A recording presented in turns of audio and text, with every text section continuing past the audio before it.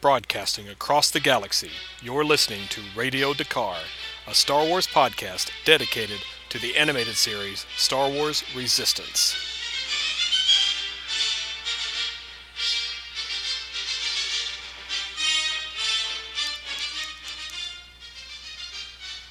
Alright, hello everyone, and welcome to the latest episode of Radio Dakar. I am your host, Doug Brooks, and if you hear anything in the background, that's because I have a live studio audience today. I have the baby with me. He is going to watch the show while mommy goes to pick up Big Brother from school. So hopefully he won't be too much of a distraction. But I've got his bottle ready if I need to. Alright, today I'm going to be reviewing episode 4 of Resistance called The High Tower. There's going to be plenty to talk about on this episode. I'm going to take a kind of a different route. I'm still going to hit high points like I always do, but I'm going to go a little bit more in depth on a couple of characters who really shined in this episode, and I need to talk about what kind of character development we got with them and what we can expect. Before I get into that, since the last episode, we got some surprise news that there was going to be a new Lego Star Wars series, and I've mentioned on the past episodes, I love the Lego Star Wars, especially Freemaker Adventures. That is just an outstanding show. It ran for 2 seasons, coincided with the events of Return of the Jedi. It's on a Disney Now app. You can maybe find it on YouTube, but definitely watch Freemaker Adventures. All Stars is it's kind of a best of. It's got some characters from Freemakers. It's got characters from all the trilogy eras, Rogue One, Solo. It's got something for everybody if you just want to have some carefree fun. They have already, as of this recording, there are 3 shorts, only 2 or 3 minutes long, on the Disney Now app. They're going to do more episodes. Even though it's not directly related to Resistance or the sequel era per se, I just love the show so much that what I think I might do is, if there's a midwinter break with Resistance, I think I'll just do like a big time review of All Stars. Just talk about the shorts and whatever full episodes they're going to have, because it's just something enjoyable. I hope you check it out, and then I will do a recap and review later on in the winter. Alright, so moving on to The High Tower. This was written by Stephanie Folsom, and this was our first... Here you go, kid. This was our first episode beyond the original batch we got, where we could kind of binge the early episodes. But this is really the first episode that kicks the series into gear and gets us going. I love every episode so far. But the first ones were about getting to know the characters and what kind of things go on at the Colossus. You've got the racing and the just day-to-day business and the pirate attacks and the threat of the First Order. But we really get into that here, and it created a great episode that is really going to launch the series forward as far as I'm concerned. I think I'll just run through the high points, and then I will get into my discussion of the characters at the end. That'll probably be the best way to approach it.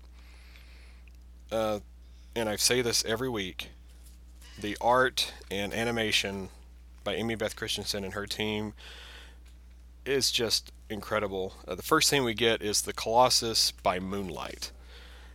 And the station's all lit up, and there's the moon in the background with the clouds around, but then the power goes out, except at Doza Tower, which we find out about.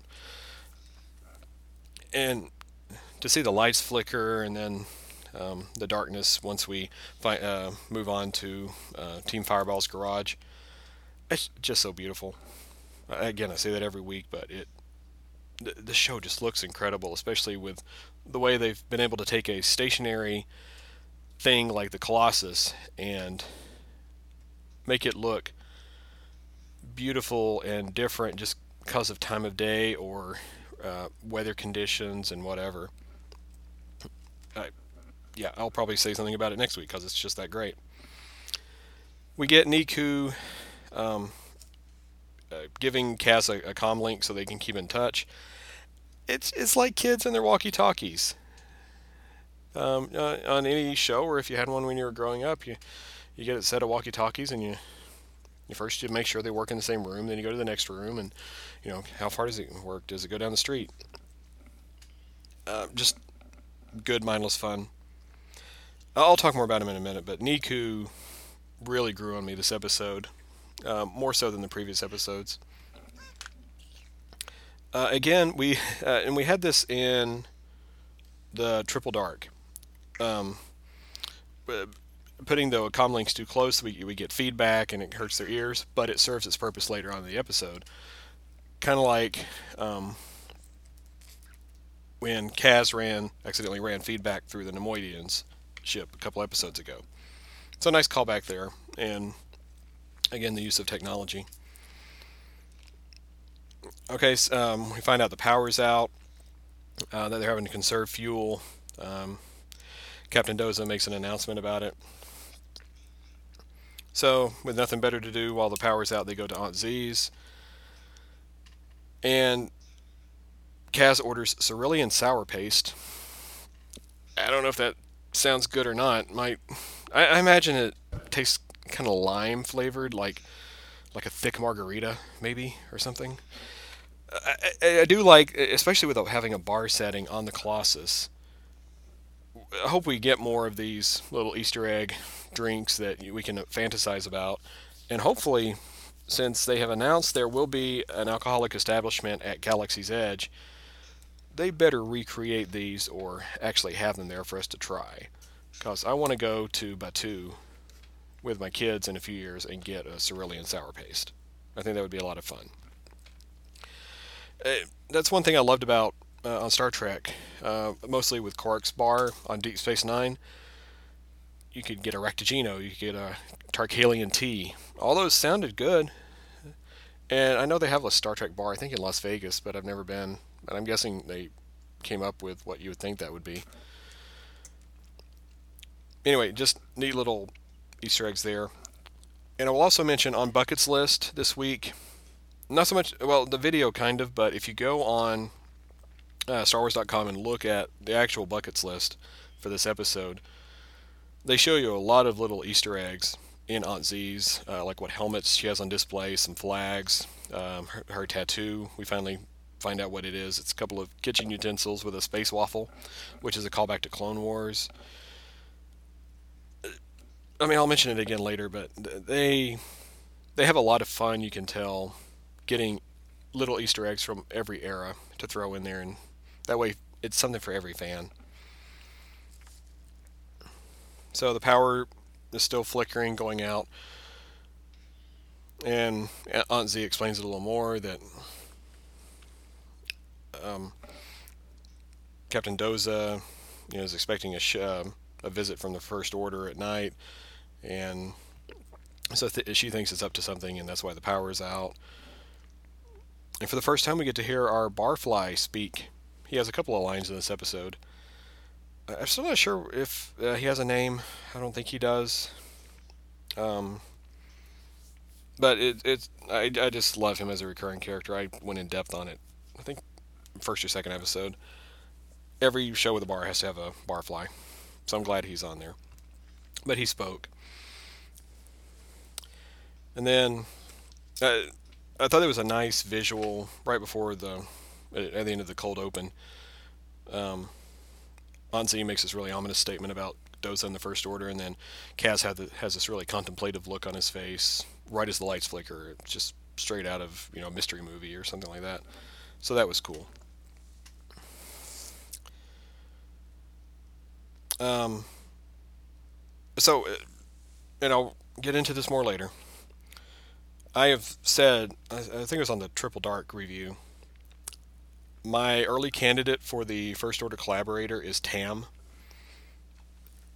I feel even more confident about it after this episode, because when they come back from the title intro, Kaz, Niku, and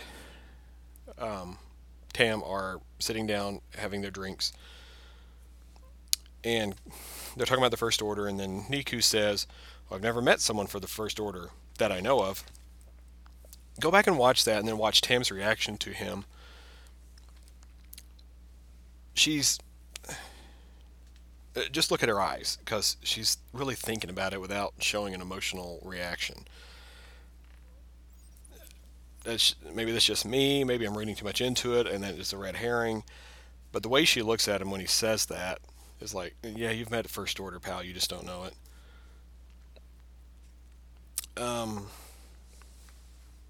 Oh, and Niku's water bottle has quickly become popular on Twitter, I've noticed. I thought it was unusual that, Tam and Kaz would have their sour paste in just regular glasses or cups, and then Niku gets this big bottle. I think of it as a sippy, because he's kind of childlike anyway, so it makes sense that he would take a little more comfort in a sippy. A good friend of mine, who's also a huge Star Wars fan, he said that's why he loved getting coffee in with the little plastic lid and all that, like at gas stations and everything, because it's the closest you're going to come as an adult to using a sippy. So it's really cute, and they could sell Niku's bottle and make a good amount of money off that too. Maybe that's something they'll sell at Galaxy's Edge. And then we get Hype Phazon coming into Aunt Z's, which is a little unexpected, but there he is. Kaz wants to go talk to him, of course. We find out a little history with Hype and Tam, but I'm going to save that for later. When Kaz introduces himself to Hype, he recognizes him as the one who raced against Torin, the recruit. And he made an interesting... when Kaz mentions that he's working under Jarek Yeager, Hype made an interesting comment about Yeager. He said, that man can fly. Again, it goes back to this history that Yeager has that we should be finding out more. Without spoiling it, at the end of last episode, I did read all those episode synopses for what's coming in November. One of them doesn't, and it's on the buckets list with who is Yeager. He has that racing past. So you want to find out, like, why isn't he anymore? That's a question I would like answered. Speaking of answered questions, I brought up the point last week, do the Sky Rings change configuration to allow for different types of races? And I did tweet to Doc Wyatt, one of the writers, and he said, yes, they do change configuration. So you can have different types of races, I'm guessing different degrees of difficulty. And that was kind of emphasized in the Who is Yeager. It was the Resistance Rewind. The Who is Yeager. And it's on Star Wars' YouTube site. You do see a shot of him in what is apparently his racer, which I questioned last week since we didn't actually see it. Does he have a racer? Turns out he does. And there was a sky ring in really high orbit, like almost into space. So that kind of reinforced what Doc told me, that it looks like there's going to be in about 4 episodes, 5, there will be a very difficult race that involves suborbital flying into one of the rings. And it looks like Yeager does have a ship. So there's a lot to learn about Yeager. Even though he wasn't in this episode, at least we got little references to him.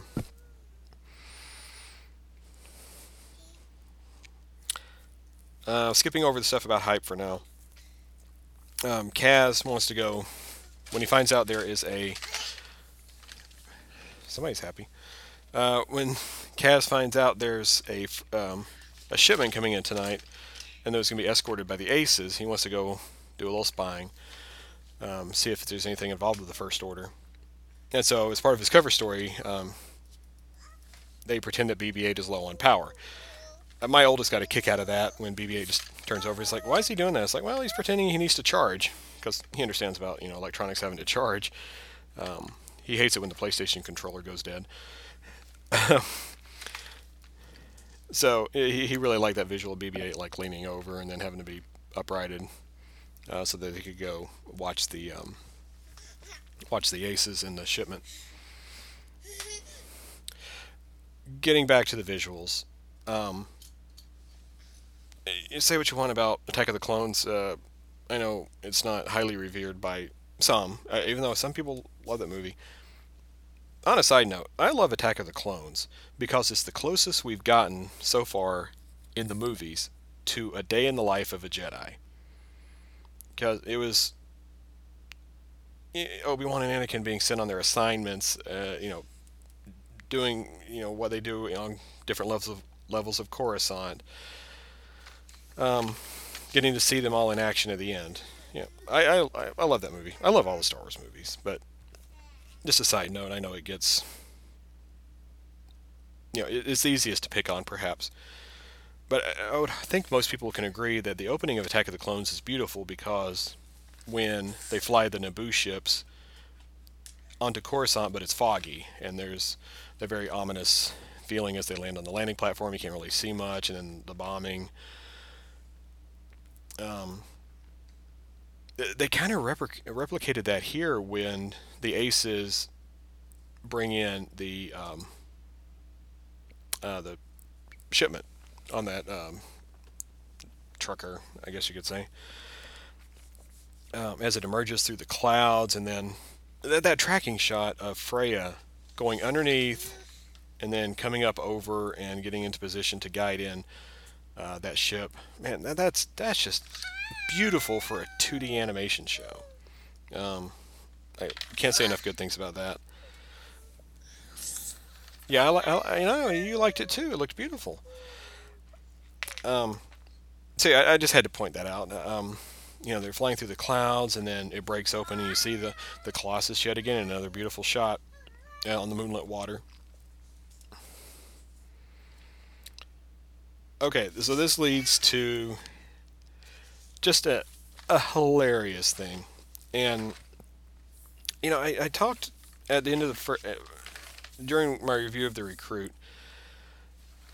I liked Niku, but my worry was that there would be too many situations where there's a misunderstanding because he takes things literally, and then it leads to the big ordeal of the episode. Um, it was really obvious in that first episode where he really thinks that Kaz is the best pilot in the galaxy, and he tells people that, and it just spreads to the point where he has to go race. The next two episodes weren't like that. It was, you know, he was being literal in some cases, but it wasn't, anything that like too detrimental to Kaz. Now, okay, so he does take something literal here, but I loved it just because of what it led to. It didn't directly, cause them trouble for the rest of the episode, but that immediate scene was just too hilarious to not enjoy. When Kaz says he wants to find out what the First Order is up to, so Niku just goes and asks, "Hello, First Order." Uh, and then Kaz is trying to catch up to him, and he's down in the hallway like, "No, no, I didn't do this." And then Niku uses the comlink in the same room to tell them, "They tell me I'm not authorized to be here." That whole scene was just great. Now, if it's something like that where, yeah, there's an misunderstanding and, it's resolved by the end of that scene, that's great. That's a great use of Niku. Um, so, yes, I love that scene. Thought it was hilarious. It also took me back um, when, the First Order is just marching through, and one of the stormtroopers tells Niku he's not authorized to be there. If any of you have gone to Hollywood Studios at Walt Disney World lately, they have First Order stormtroopers on patrol, and they just walk through and um, tell you to move, to wait in designated areas and not to hang out. Sometimes they check for ID. My oldest was just having a ball. Like, "Hey, look, they're over there. Let's go get them." And we're waiting in line for one of the presentations in the Star Wars area, and they walk up and start to um, try to intimidate. It's just a really cool thing they do. And I posted it on my Instagram and Twitter. I actually filmed him, like, 'cause he was trying to be all tough to the stormtroopers anyway, because he was dressed as Han Solo, and he was just standing there and, facing off against them, and they're telling other people to disperse. So for a number of reasons, I just loved the hallway scene with Niku and the First Order. It took me back to our visit to Disney, and that's an effective use of his type of humor on the show. So I really enjoyed it. All right, so after a conversation with Hype, we get taken up to the Aces Lounge on Doza Tower for the first time. And immediately you notice how the colors are so much brighter and cleaner up there. Again, I've talked about it for a couple episodes now. The difference in color based on what's going on. White and just bright. Everything so clean. And they pointed out on Bucket's list, like, the further down you go into the Colossus, that's when the dirtier and the dingier it gets, the darker. And I love the little touch that their server droids are painted to look like they're wearing tuxedos. I didn't even notice that in the first viewing, but it's a nice touch. I also thought it was kind of neat. Here we've had the view of the tower from the lower decks from Aunt Z's, and then Tam looks out and sees the reverse view. So, a lot going through her head, like, oh, what do they, what do they think to look down there? Now, again, credit to the animators. For one thing, Kaz's facial expressions throughout the episode were just great. But the old classic trope of conversation in the foreground, and you're trying to concentrate on that, and then all the stuff's happening in the background. When Tam and Hype are talking, and then, like, their conversation is so intense you don't notice, but I had to go back and review it. There's Kaz trying to sneak off to go see what the First Order's up to in the background, so he's kind of tiptoeing away, and then he darts around a corner. And then Hype's like, "Where's your friend?" I mean, just great. I mean, old tricks are the best tricks, I guess. And then I got to give credit. I talked last week.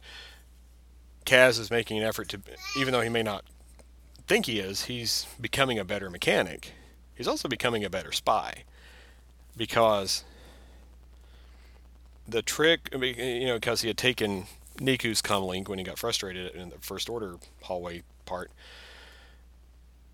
He realizes he has both, so he sets one on the server droid's tray so that he'll go into Doza's office.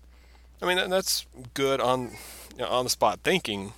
I was like, how am I going to get in there and listen in? Oh, I can do this.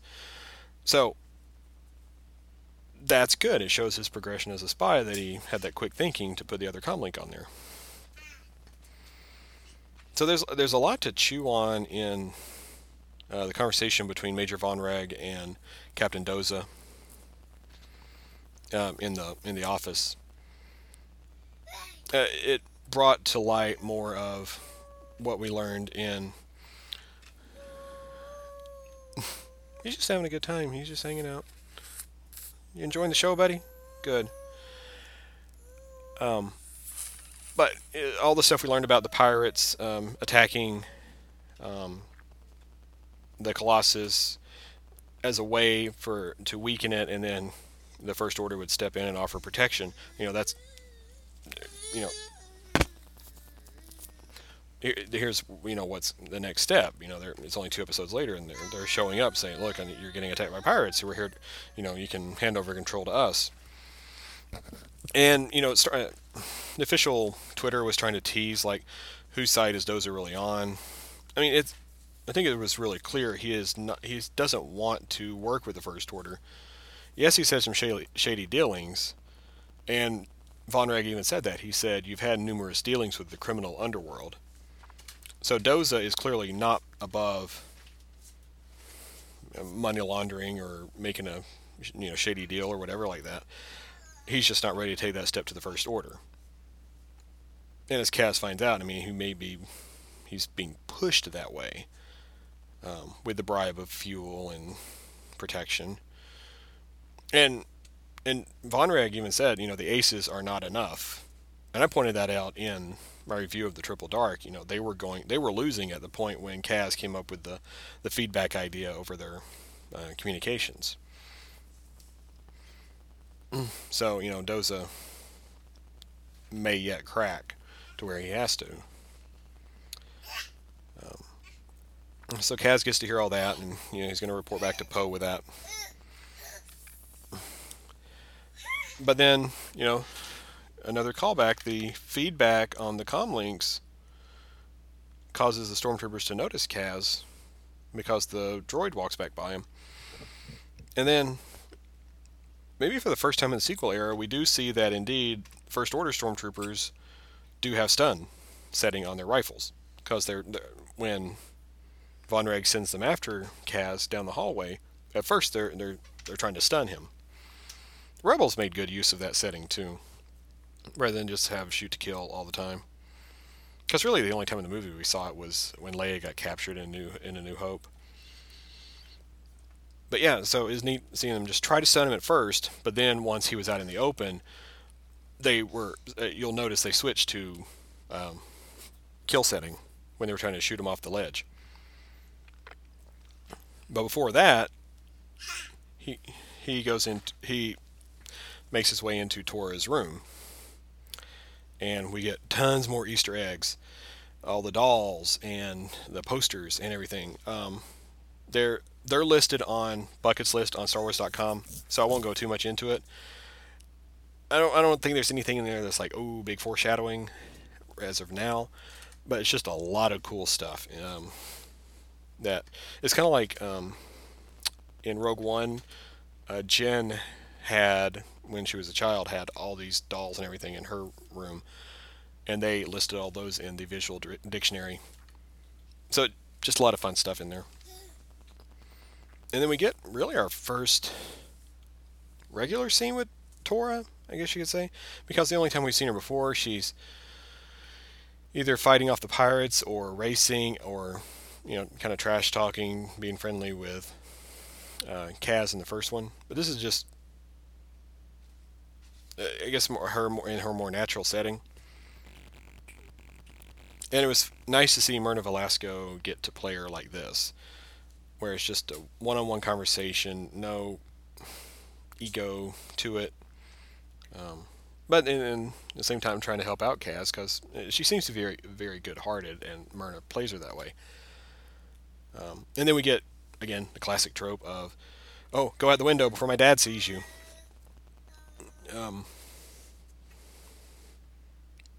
So another fun scene. Yeah, he's out on the ledge. And now we get to my oldest son's favorite part. I mean, it would have been great enough if it was just Kaz having to run across the ledge and not fall while being shot at. But then you get the amazing additive of Neeku sees him from Aunt Z's, and that's a good, callback from when Tam was looking that way before, so you know that you can see between the two.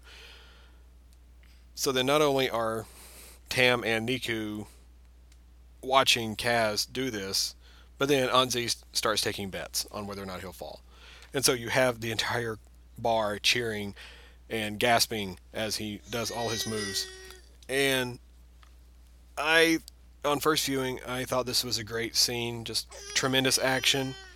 But then my son just started cheering. He was like, "Go Kaz, go Kaz!" And yeah, he was just so into it. And then by the time Kaz makes it through and everybody, is cheering and relieved, and so was my son. He was like, "Yay, you made it." So, just a super fun sequence. It's got the danger, it's got the humor. I mean, that's what you want out of a show like this.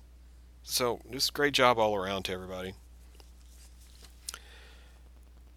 All right, so then we do get a wrap up with Um, Captain Doza, they use the cover story of um, it was just a friend visiting Tora so that Von Reg won't, press the issue. And I looked it up. On the closing credits, actor named Jason Hightower plays Captain Doza, and I thought he was very good on the role. And then Lex Lang, we've heard him as Von Reg before, but this was his first chance to really take over a scene.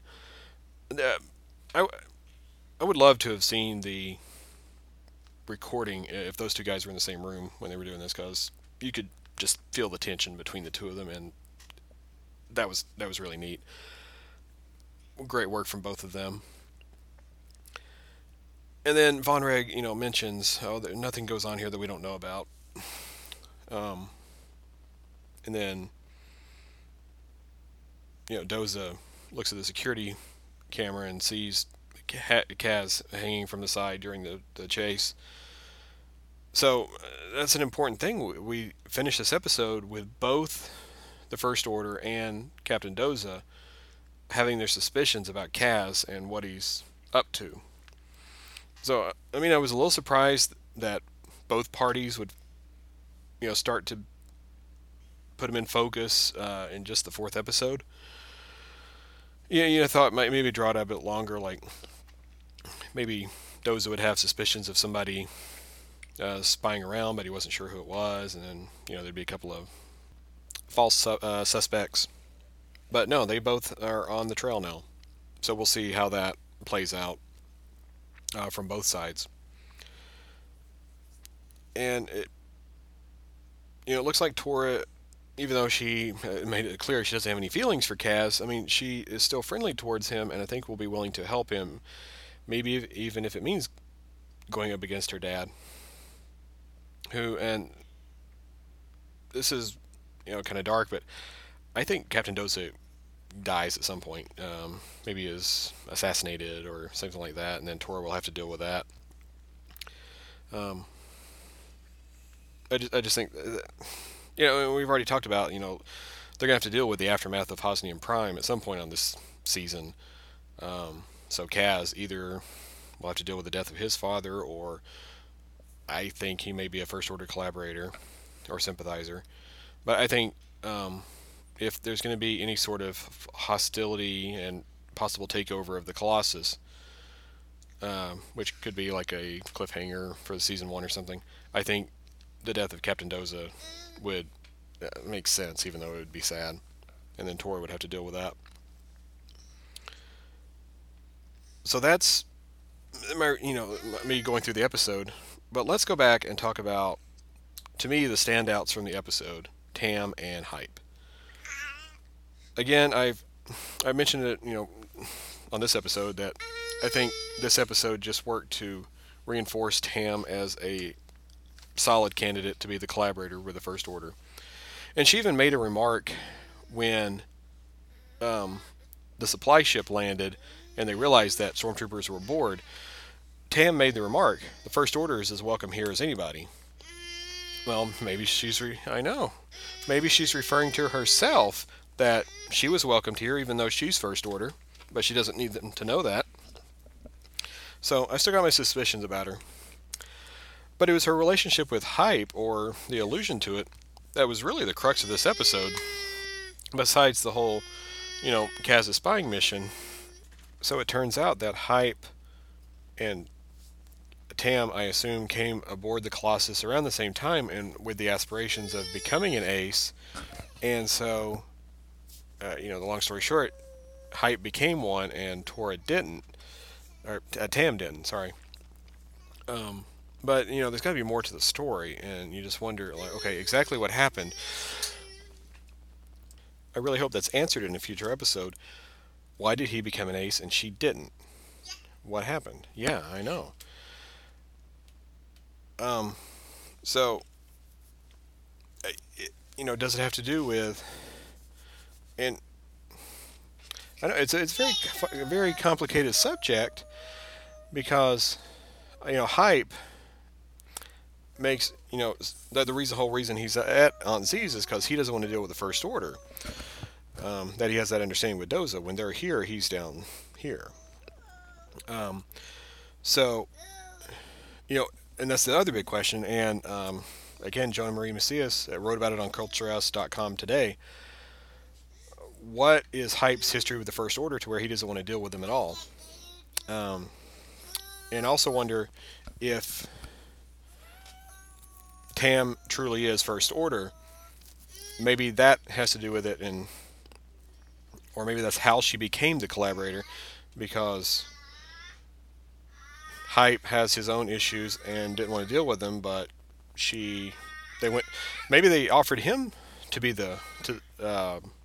yeah, maybe Hype was approached by the First Order, and they want him to be a collaborator and to infiltrate the Colossus, and he refused them, and then maybe when he became an ace, they turned to Tam because she would be bitter anyway about her situation, and they would offer her a better situation once she helped to accomplish their mission. Total speculation on my part, but that I think if she is the collaborator, that makes more sense as to why he doesn't like them, and she would, as it turns out, to be sympathetic. But that's a story for another day. I'm guessing they'll draw that out. Um, and I will say, okay, Susan McGrath keeps bringing it every episode. You get more and more layers to Tam as we moved on through these 4 episodes. She's got, like I say, a lot of layers to that character, and you see, wanting to get back to where she was as a racer on Kuat, and the jealousy or the frustration with Kaz being on the team, and wanting to get back in the air on the Fireball, and her issues with Hype, and her goals of being an ace. Just a lot of complexity to her, and Susie's doing an outstanding job demonstrating that.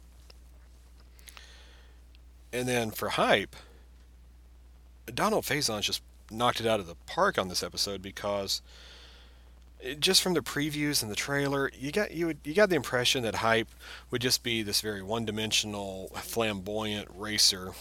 And as it turns out, he's been winning for 2 years, like all the races. And that was the way it was played out in the first episode. Even though he didn't speak, he was just showboating for everybody. So you thought, oh, he's just going to be this little character here that's going to be all hype, as it says. But Donald played him as a very complex character.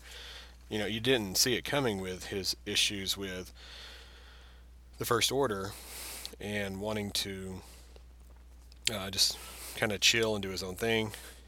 I mean, he's making an effort to put on a show when he's around other people, like, you know who I am, and you know, talking to his fans, and once he, even when he's around the aces again, in the lounge, he gets a little more flamboyant and cocky. But when it's just more one-on-one with Tam and Kaz, I mean, you see there's more to him.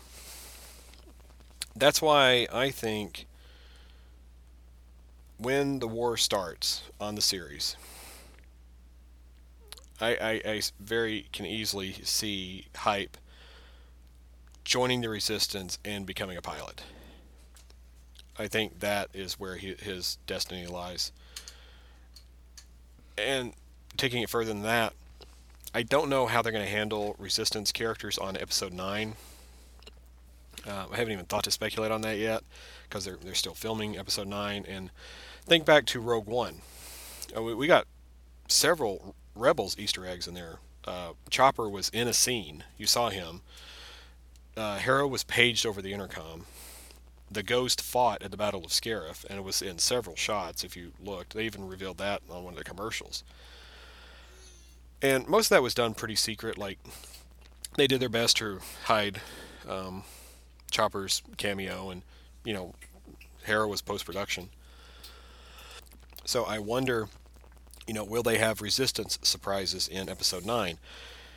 And depending on who lives and dies, and how the story progresses, I could very easily see Hype being in episode 9 I don't know who with, maybe Kaz or whoever, but I could see him if there's a major space battle. That'd be a great place to throw him in if he makes it that far.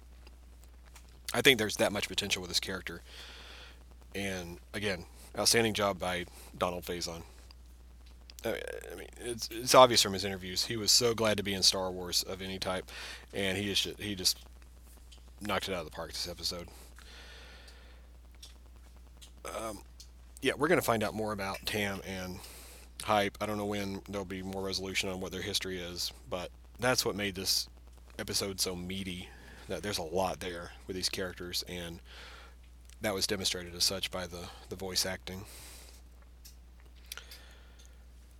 I think that just about sums it up. Um, Again,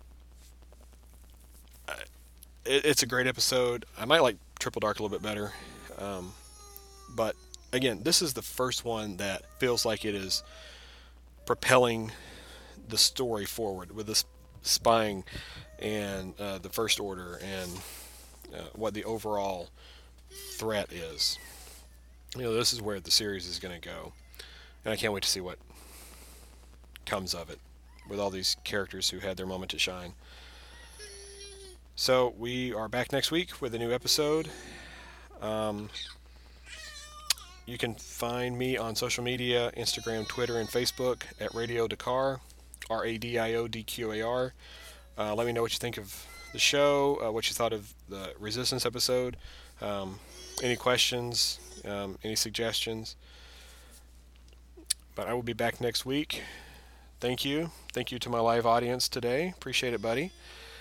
And I will see you next time. May the Force be with you.